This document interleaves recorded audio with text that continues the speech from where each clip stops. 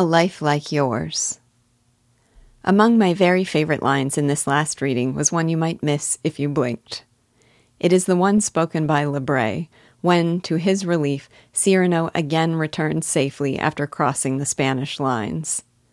Lebray chides him for his recklessness, saying, "Risking a life like yours to carry letters." A life like yours. There is so much in that little phrase. Lebray, the devoted friend, always affectionately growling, reveres Cyrano, regards his very life as different in kind. And with good cause. I thought this might be a good moment to reflect on the reasons. Cyrano is a swashbuckling hero of efficacious action, too strong to war with mortals. He can win a duel while composing a ballade and match his movements to its meter.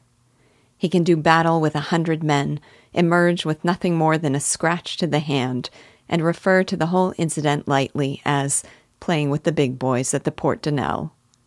He can challenge an angry mob to a duel, and not one will dare to take it up, since his sword is known as one half of the shears of fate.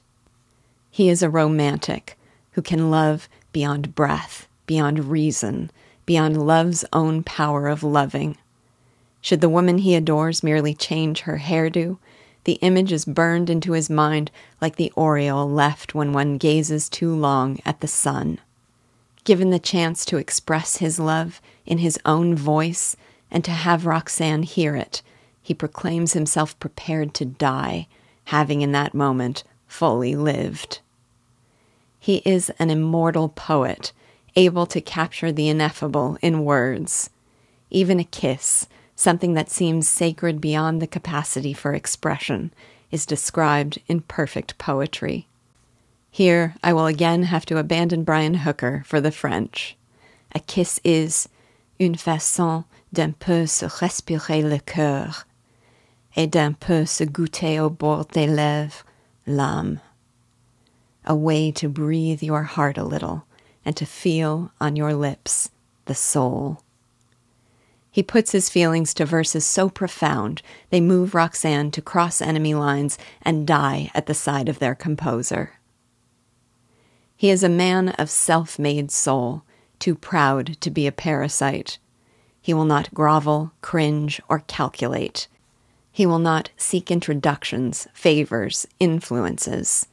He will walk in his own way, alone, and be satisfied with flowers, with fruit, with weeds even, as long as he gathers them in the one garden he may call his own.